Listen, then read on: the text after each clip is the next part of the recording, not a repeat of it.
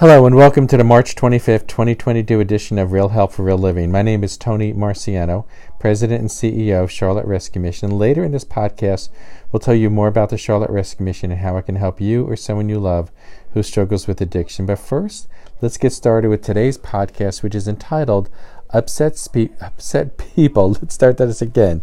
Upset People Speak from the Brokenness of Their Life. Let's get started. Have you ever asked yourself, why do you do what you do, or why do you react or overreact to situations where you say or do things you later regret? Before working at Charlotte Rescue Mission, I was a pastor. In fact, one of the churches I planted was out of a funeral home, but that's another story. Let me take you into my first pastorate. I was young and inexperienced. I was learning as I went along. The church has some significant debt.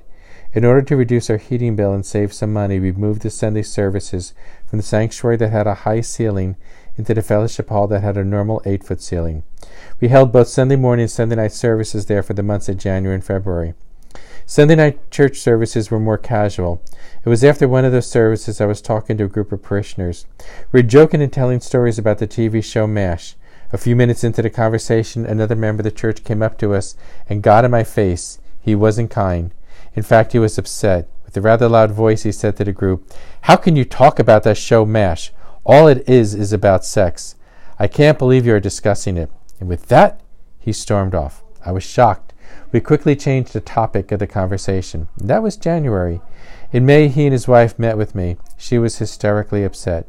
She was confronting him about having an affair with his sister-in-law. I immediately flashed back to the January conversation when he confronted me about the TV show and his description of it. Was he feeling guilty for violating his marital vows?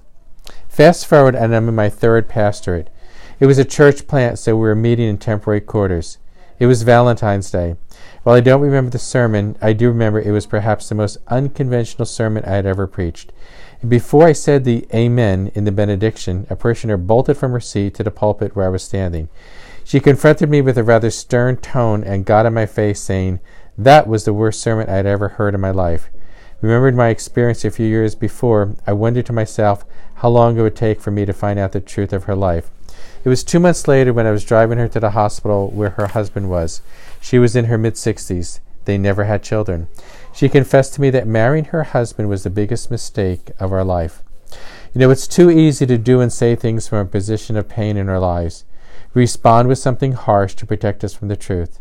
And instead of pausing to find out what button got pushed, we snap at the person, verbally attacking them. It protects us from confronting the brokenness of our life, but we don't get healthy.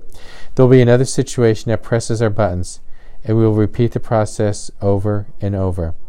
I paraphrase the scripture verse that says, "Why do I do the things I shouldn't do, and not do the things I should do? Wretched man that I am, who will deliver me from this body of death?" Healing begins when we are both honest which buttons got pushed and why they exist. We also need to have the willingness to be vulnerable and admit we have a problem. I'll be back in 2 weeks. Until then, live well, my friend. And if you or someone you love struggles with addiction, free professional residential Christian help is available for you.